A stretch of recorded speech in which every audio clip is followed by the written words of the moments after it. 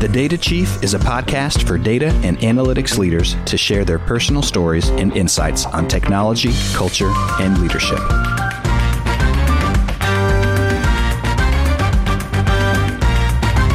Welcome to The Data Chief.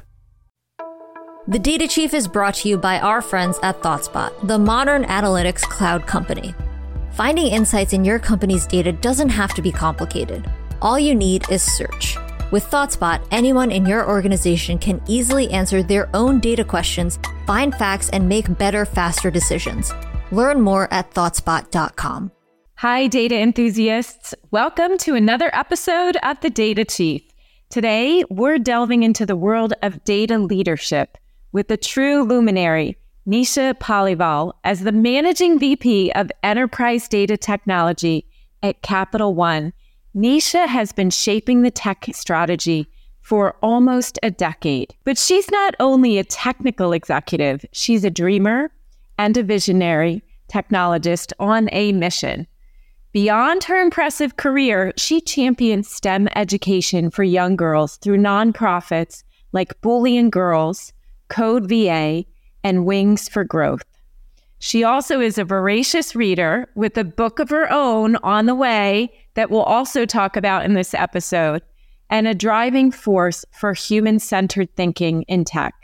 A huge welcome, Nisha, on The Data Chief. It's so good to have you here. Thank you, Cindy. What an honor to be with you today. And where are you joining us from today? I'm in my basement, McLean, Virginia. It's very cold, icy, and schools are closed. Ah, yes.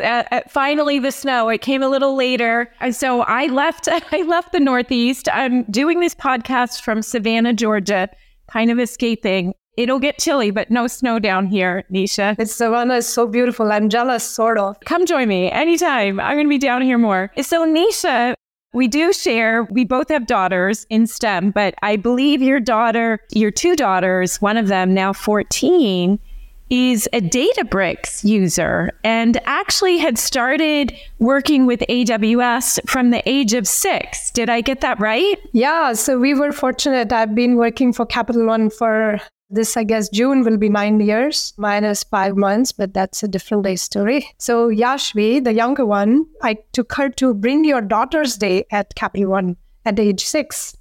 And she got interested in the computer science, and she has been since then non-stoppable. She's Python, she's done Snowflake. Recently, I had a chance to go to Databricks conference. Oh, wow. That's awesome. I think very few daughters can claim that bragging right. And I would imagine that you brought her to work at such an early age. It has inspired her. You were a role model. How do you see technology impacting the younger generations, and what can data leaders do to influence them more positively? Yeah, fascinating question, because as a mother, of course, I roll into that with both kids. The elder one is 19. And, growing up in India, I never had these gadgets at that early age. And here it's like by the time but it's good, right? They have the cell phone at a very early age. I don't know about you, but I gave them, I think, cell phone at age 10 or 11, right?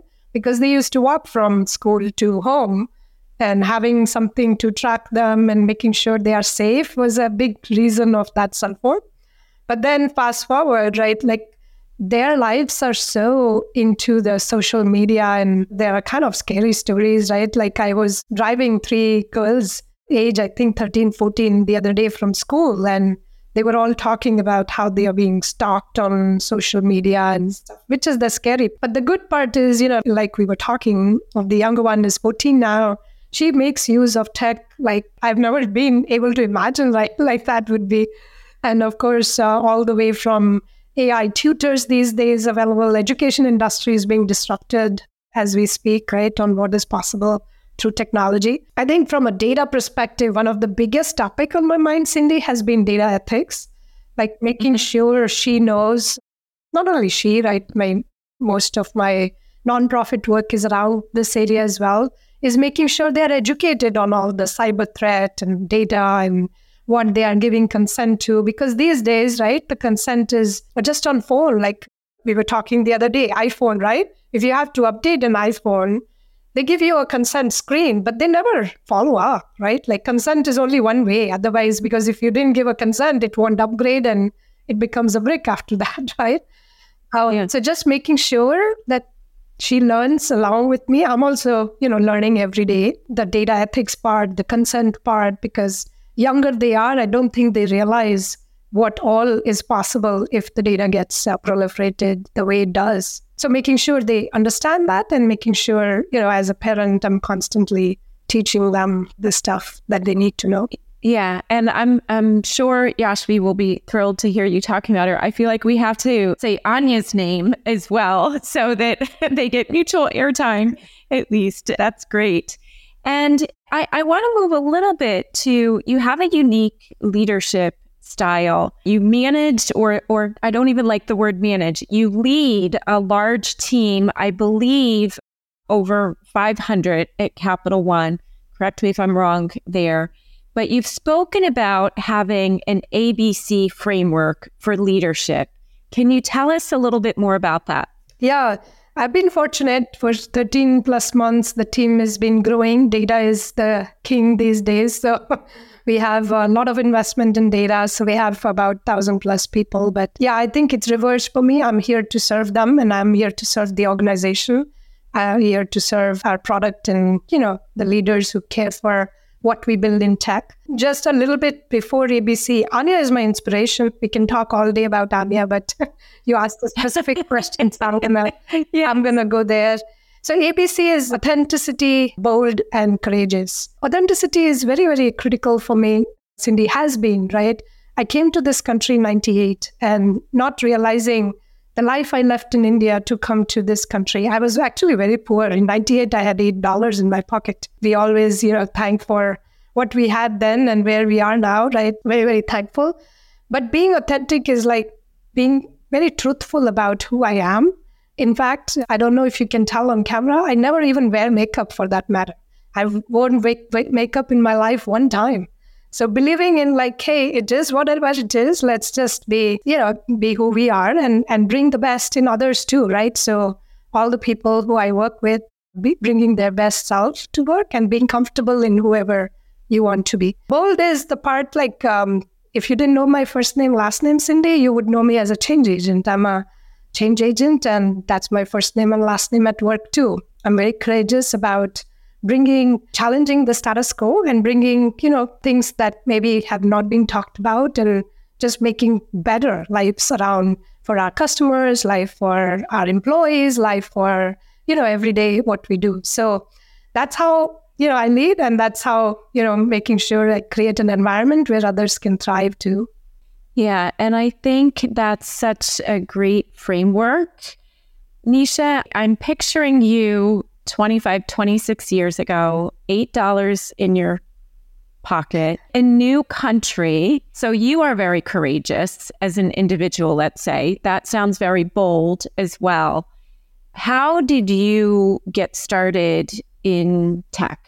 Oh, yeah. So I told you change agent is the name, right? So I was master's in microbiology years ago. I had to go live in this place in Rajasthan called Jaipur to keep my mom. She's an asthmatic patient, so she had to move from a humid climate to dry climate because my dad was posted in this humid climate, Calcutta. Anyway, so he bought a house in Jaipur, which is where he asked one of our sisters, like we're two sisters, to go and live with mom. So I was the one who just finished in master in microbiology. And I was the one who went there, not realizing Jaipur did not have anything to do with microbiology. So the choice was, do something non-microbiology. And one of my senior, fortunately, had a computer institute at that time in Jaipur. So I joined her as a receptionist, believe it or not. And of course, not too long, I could do the receptionist job and started learning C++ with her. Then we had our own company, accounting software of all things. Grew up into, liking tech a lot, coding actually. So I'm an introvert. So I love stuff, which you give me in my closet and I'll do it all day long. So that's what I love doing.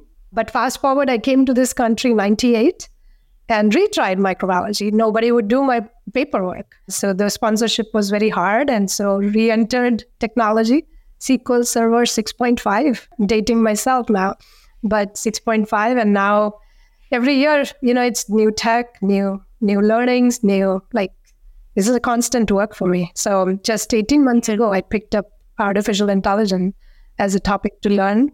And tech is always evolving, so you have to just keep learning. For sure. I see that the best leaders in our space are continuous learners.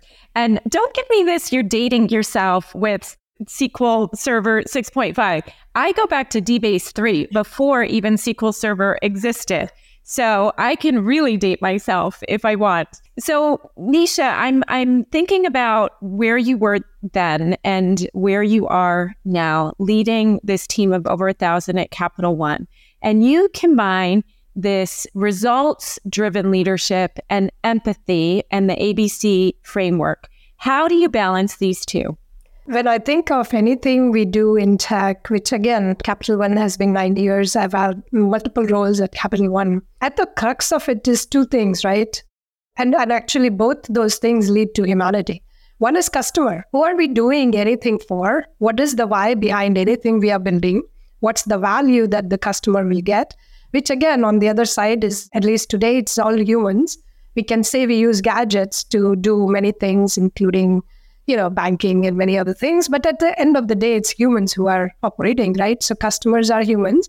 And then inside the company, it's our employees, our associates, right? Again, what they can contribute to, what are they learning, what is the need of the day, how do we build that skill set and the talent that is needed to constantly evolve, right? Because ever-changing world of tech, if anything, it has taught us that, like you said, constant learning is a thing, right? So challenging that and constantly being on the lookout for what's new and how do we upskill while delivering that business value and making sure along the way we constantly evaluate how people are feeling in that journey, right? So that's those combination of things is constantly I center myself. In fact, the example I was giving you, I opened my own company, which was an accounting software many, many years ago.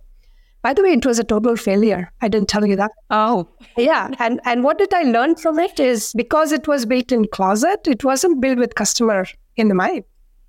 And that was early on. And now every day I talk about who's the customer, what's the value, can we make sure we are delivering the value, right? So I think carrying on these learnings and making sure we continuously improve on them is the thing. It is. And, not many people are willing to talk about their failures. So I think this is your authentic self, again, coming through. If we think about that failure and that moment in time, how quickly could you bring yourself back out of that and just say, okay, I learned, it didn't work, I'm going to experiment and move on? Or how difficult was that time period? Yeah, so two things happened at that time. We were fortunate because one of the leather manufacturing company in Jaipur bought us, actually. But we were department of two, so we had to go fix the software now, of course, which was not working. So that was the positive thing because, we didn't sail into that failure for a very long. However, there was a part working for, pardon me for saying this, but very conservative folks back then that had put a dent in my neuro, balance for a very long time. So there are things that happened there which took me a long time to recover. It was not the failure of the company, but the failure of an employee who's just starting a career and how, I was treated early on. That did have a very, almost like a decade impact, Cindi, on me. But I've recovered, doing okay. Yes, clearly you have recovered, and I'm sorry that it lasted that long. I think that was also the state of, let's say, the tech industry overlaid with some cultural differences. So I'm glad, we're all glad that you didn't give up and you learned from that. So let's move forward to more recently. So about a year and a half ago, you expanded your scope for AI now. And just this week, the International Monetary Fund stated that almost 40% of jobs around the world, or up to 60% in more mature economies, will be impacted by AI.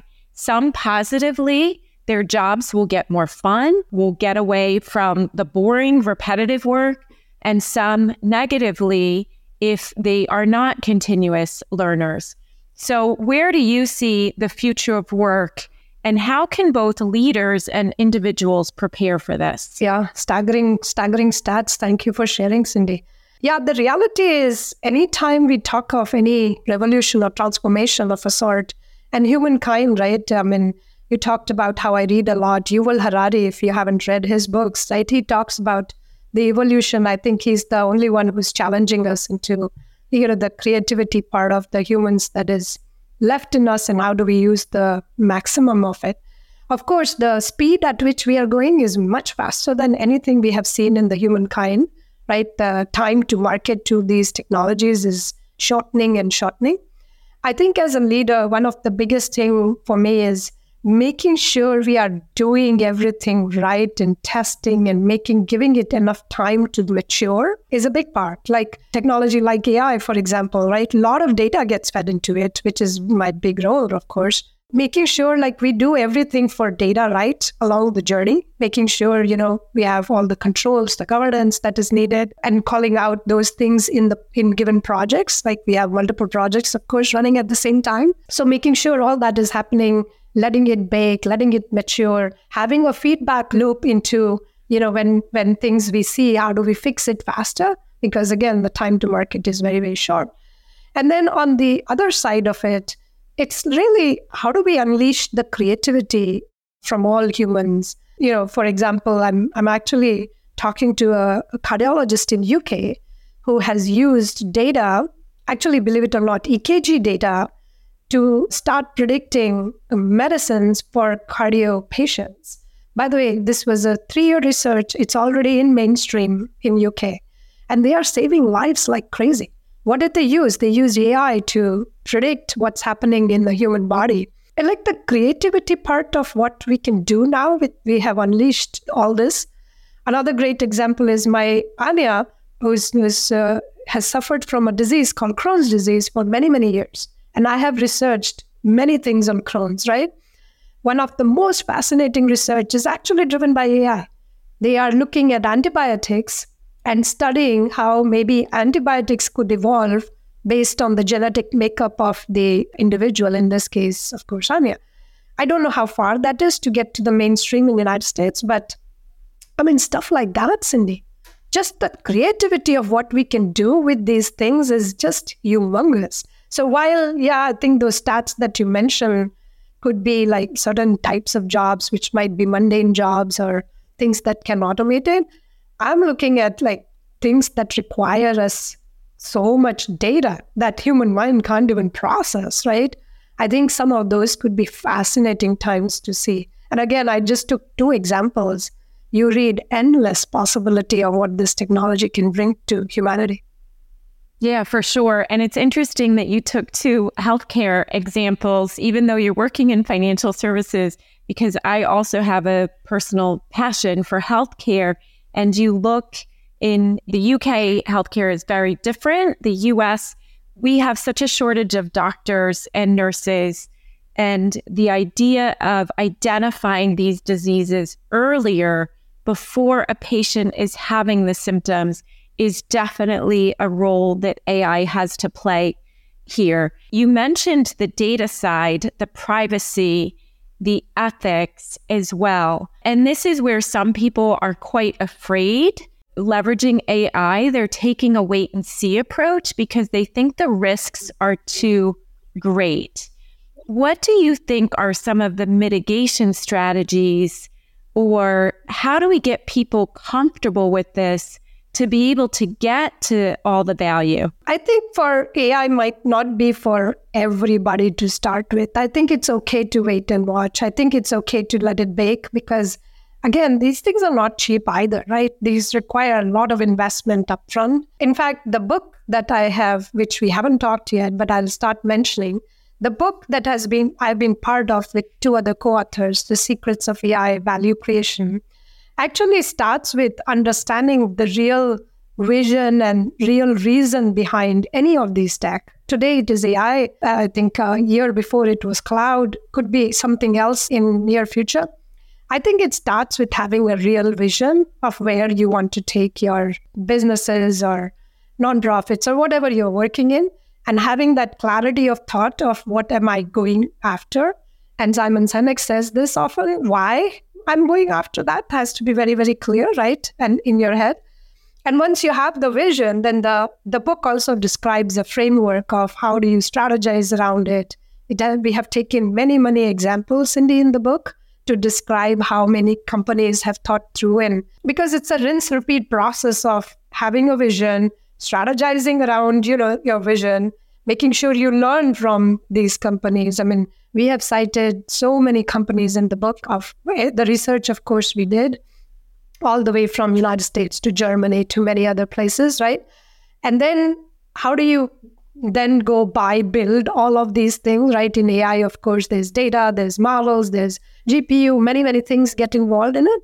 And then, of course, final is the execution and the adoption part of it. Because like we talked about the healthcare, right? Telling everybody to adopt, a medicine that is being recommended by AI. I cannot fathom, like if I tell my mom, what will she tell me? Like the first thing probably would be, I don't know, is it safe enough, right? That will be the first reaction, right? Yeah. So I think adoption will be another thing to get it in the mainstream. And we'll have to find out industry by industry, example by example, how fast you can take to. You already said UK, US laws are different. I was talking to Dr. Mihir, whom I'm bringing to my all hands as well. He's like, how long did it take? He said 3 years, but it is in mainstream now, right? So it will take a lot of time to get baked into these examples and get them in the mainstream. But if the examples are simpler and they can get into mainstream, that might be another use case. But this framework is what I have in my mind, Cindi. I think everybody should follow that framework. Of course, everybody should read the book. Why not? Yes. Yes, but that's coming out soon, any day now, I think, depending on when we release this episode. So I do think your framework also of starting with the purpose or the business value rather than the technology is a very important one.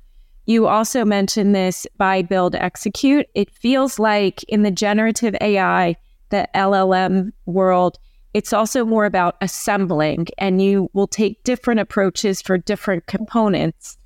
What do you think? Yeah, I think all those are fair, right? That's part of the architecture, right? So in the 4-part framework that I have, the vision, the strategy, the architecture, execution, I think it's in the architecture. You decide all those things, right? What do you have to buy? What you have to build? How do you assemble? What do you do with those pieces of things that you need, including data, which is, again, a huge part of how these things will have to come together.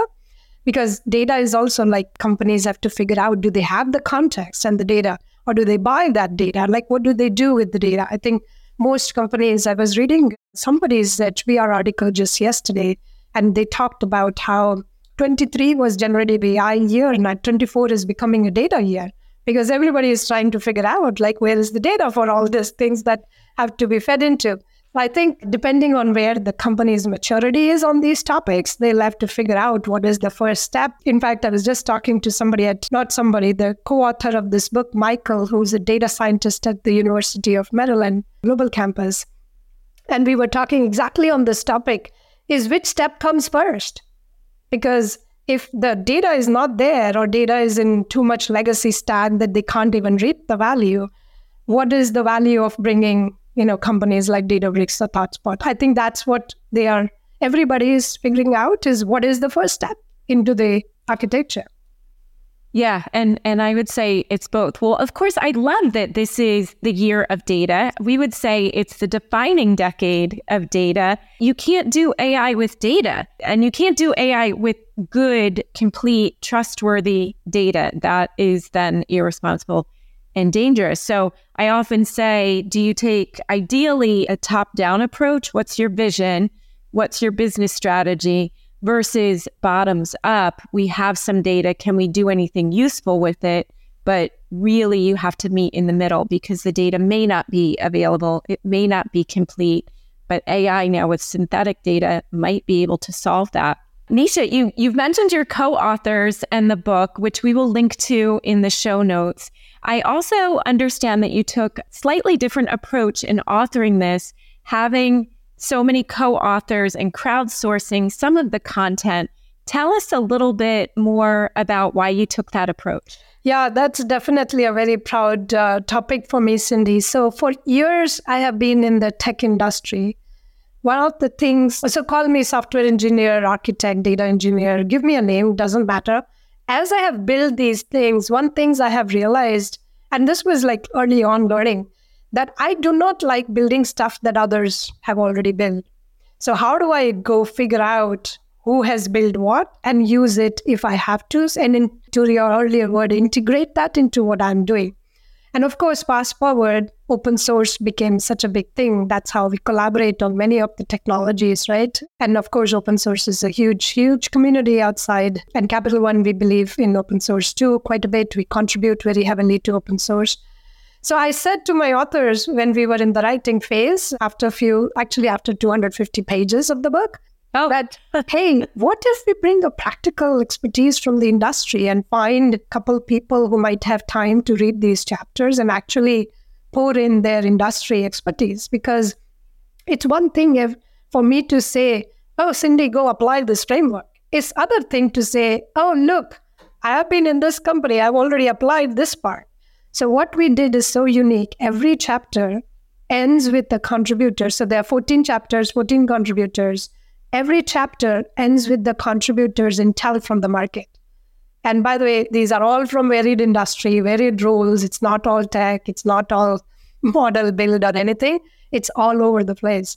So it makes a very unique read when you read, okay, this is the framework you're talking about. And then let me see how practically somebody has applied. It was just phenomenal to get that contribution. And I'm so, so thankful for all of them to say yes from different parts of the world and different industries. So you will see, hopefully it is beneficial. And again, this topic, I will admit, is not going to end here. Of course not. We're so early in this. We are so early. So there is a calling I have, a calling of collaboration. Of course, no companies will want to share their IPs. That's not the point of collaboration. The point of collaboration is how do we make each other, which is humanity, better than where we are today. Right? And I think that caring is elementary, like we teach that in the elementary schools, but somewhere as we grow up, we kind of forget that. So that's the bigger thing for me is how do we call to action on collaboration on this topic? Oh, wonderful. Of course, we look forward to reading it. Maybe if you're willing to give us a preview or a teaser in having these 14 experts comment on each chapter, was there any one that really surprised you or you were like, wow, I didn't think of that, or, oh, I need to debate this with that person? Yeah, actually, I've started doing videos. I just did 2 videos on LinkedIn. I was talking to Paul just last, and then so Karan talked about data as products, if you see my LinkedIn post. And it's fascinating how he's tied the Bucks NBA data as product work to actual value. I think that is the missing link most people are not thinking is like, there's definitely this application, of course, AI, which is the further end, but how he has built those data products and then how he's tying it to the value, that was a affirmation of a sort, right? Yeah, that's the way to think about it. And then templatizing that for all of us could be such a fascinating part. And then Paul is now taking all that knowledge and applying it to commercial real estate. I've also finished the HP CDO, but he's not released it yet, so I can't talk about it yet. Okay. That's coming next on the... So I'm doing these smaller clips for the audience in the community so they can start seeing like if there is value for them to pick this framework. Yeah, and I love it when our universes come together, or sometimes I call it the analytics and AI fishbowl, because you're referring to other people that have either been on the Data Chief podcast, their teams, the Milwaukee Bucks, or will soon be, or organizations that I have been blessed to work with as well. Nisha, we've talked a lot about your industry work, your career journey. Let's pivot a little bit to Capital One. And Capital One is a role model for many because there's so many firsts. As far as I know, the first CDO in the world, the first major financial institution to truly move your data to the cloud, and now also a solution provider with Slingshot. What is the force or the culture or the secret ingredient behind all these firsts? That's a fascinating question. Actually, believe it or not, Cindi, I do a lot of interviews, as you can imagine, for our exec ranks. And many ask me that question, right? And my first response actually is, this company has a heart. So top down in this company is just amazing to see how much heart is there. People lead with a lot of that same type of questions you were asking, empathy. And frankly, that's the reason I came back to this company after 5 months of my detour. I believe in where there is heart, the mind automatically continues to, evolve into whatever is the next, right? We believe in strategizing around, what is upcoming in the market, what is next, and of course, doing best for our 100 million customers, right? I told you how we think, right? Customer first, and all the people who are banking on us to make sure we make banking easy and trustworthy and all that good stuff. We work backwards from, of course, a lot of that thinking. Then in our tech strategy, we are always looking for what's the next big lever that we can have, like whether it was cloud. Now, of course, different trends are trending. So what is happening and how do we bring the best in? And that's a constant work, which really makes it a winning proposition. Think about it, heart and all that combined, it's the winning proposition. Yeah, heart and as you're talking about this, I think imagination, yes, that you discussed earlier, imagining a new way of working. Well, Nisha, we've covered a lot of ground. I'm going to move ahead to a lightning round. So, favorite activity when you are not working with data? Watching action movies. Give us your favorite action movie. I don't know anything. Just Bruce Willis, pick one. There's so many. Die Hard, the Die Hard series. Yes, that's a classic one. Favorite leadership trait in a team member? I would say learning somewhere. Like learning comes top of my list is curiosity and learning. So those who have that attitude, I think they can pick up pretty much any topic and go with it. So those two would be the top of the list. Good. Fill in the blank. Data is? So many. So before I fill in the blanks, we did a So What data series recently in my, and we brought in all the senior leaders to talk about exactly that. Data is. So we got so many fun answers all the way from data is air, data is radioactive materials, data is liquid that flows. So you pick any. Radioactive material. Oh my goodness. I feel like data is king, data is queen. I think maybe data is queen because I... Yes, I like it. Let's go with that. Data is queen. How about generative AI is? Hyperautomation. Good. Are there any particular... You've mentioned a few books already and other thought leaders, but any other mentors that have inspired you throughout your career? Actually, I've been fortunate. All my managers in this country have been great mentors. Rod Rapp was the first one, Keith Randazzo in Bank of America, Diane Lai, Mark Matheson in Capital One. All my managers have been great mentors. I've been fortunate because I always used to think like being a manager, being a mentor, being a coach, being a sponsor are all different things. Until these people came along, because I felt like they brought everything that I ever needed in my career. Those have been people I still count on, give the call whenever I need to. Yeah, that's wonderful that you have so many. How about a song that pumps you up after a hard day? I'm at the top of the mountain. Have you heard of it? I don't know. Who's it by? Who sings it? I can't tell you that. I'm top. Okay. We'll link to it. And we have a Data Chief playlist too. It's quite an eclectic list. How about one item that you could not possibly live without? Maybe my jacket these days. It's cold. Yeah, that's very practical.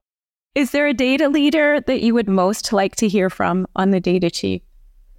So I don't know if I know the name, but there is a group, Cindi, out there who's working on this problem that has fascinated me since I've taken this role. They are working on storing data on DNA. Oh. You have to go research and find out who's doing it. I believe it's where either IBM or Microsoft, you may find them. Because, I think it was last year or before last year, Amazon CEO said this on stage that it will take us 40% of world economy to pay for all this data compute and storage we are collecting. So since then, I've been researching okay, how are people going to store all this data that we are talking about? We don't have the assets to pay 40% world economies. Right. We got to figure that out. Takes a lot of data. So you'll have to figure that out and tell me who it is, and hopefully I'll connect with them too. Okay, sounds good. One final one. If you think in the moment, beyond maybe the obvious of health and family, what are you most grateful for? Frankly, with the book coming out, it's the 14 contributors, the co-authors, and really people like you who are promoting it too. I did not write the book for any financial gains or anything. It was a love of learning and love of collaboration. So I'm hoping people will get benefit out of it. But I'm really, really thankful to you for doing this podcast, mentioning the book, and of course, to the contributors and the co-authors. Yeah, and we are thankful that you wrote the book and for being on the Data Chief podcast. It's been wonderful having you here, Nisha. Thank you so much, Cindi. It was my pleasure, and have a wonderful time in Savannah. Thank you.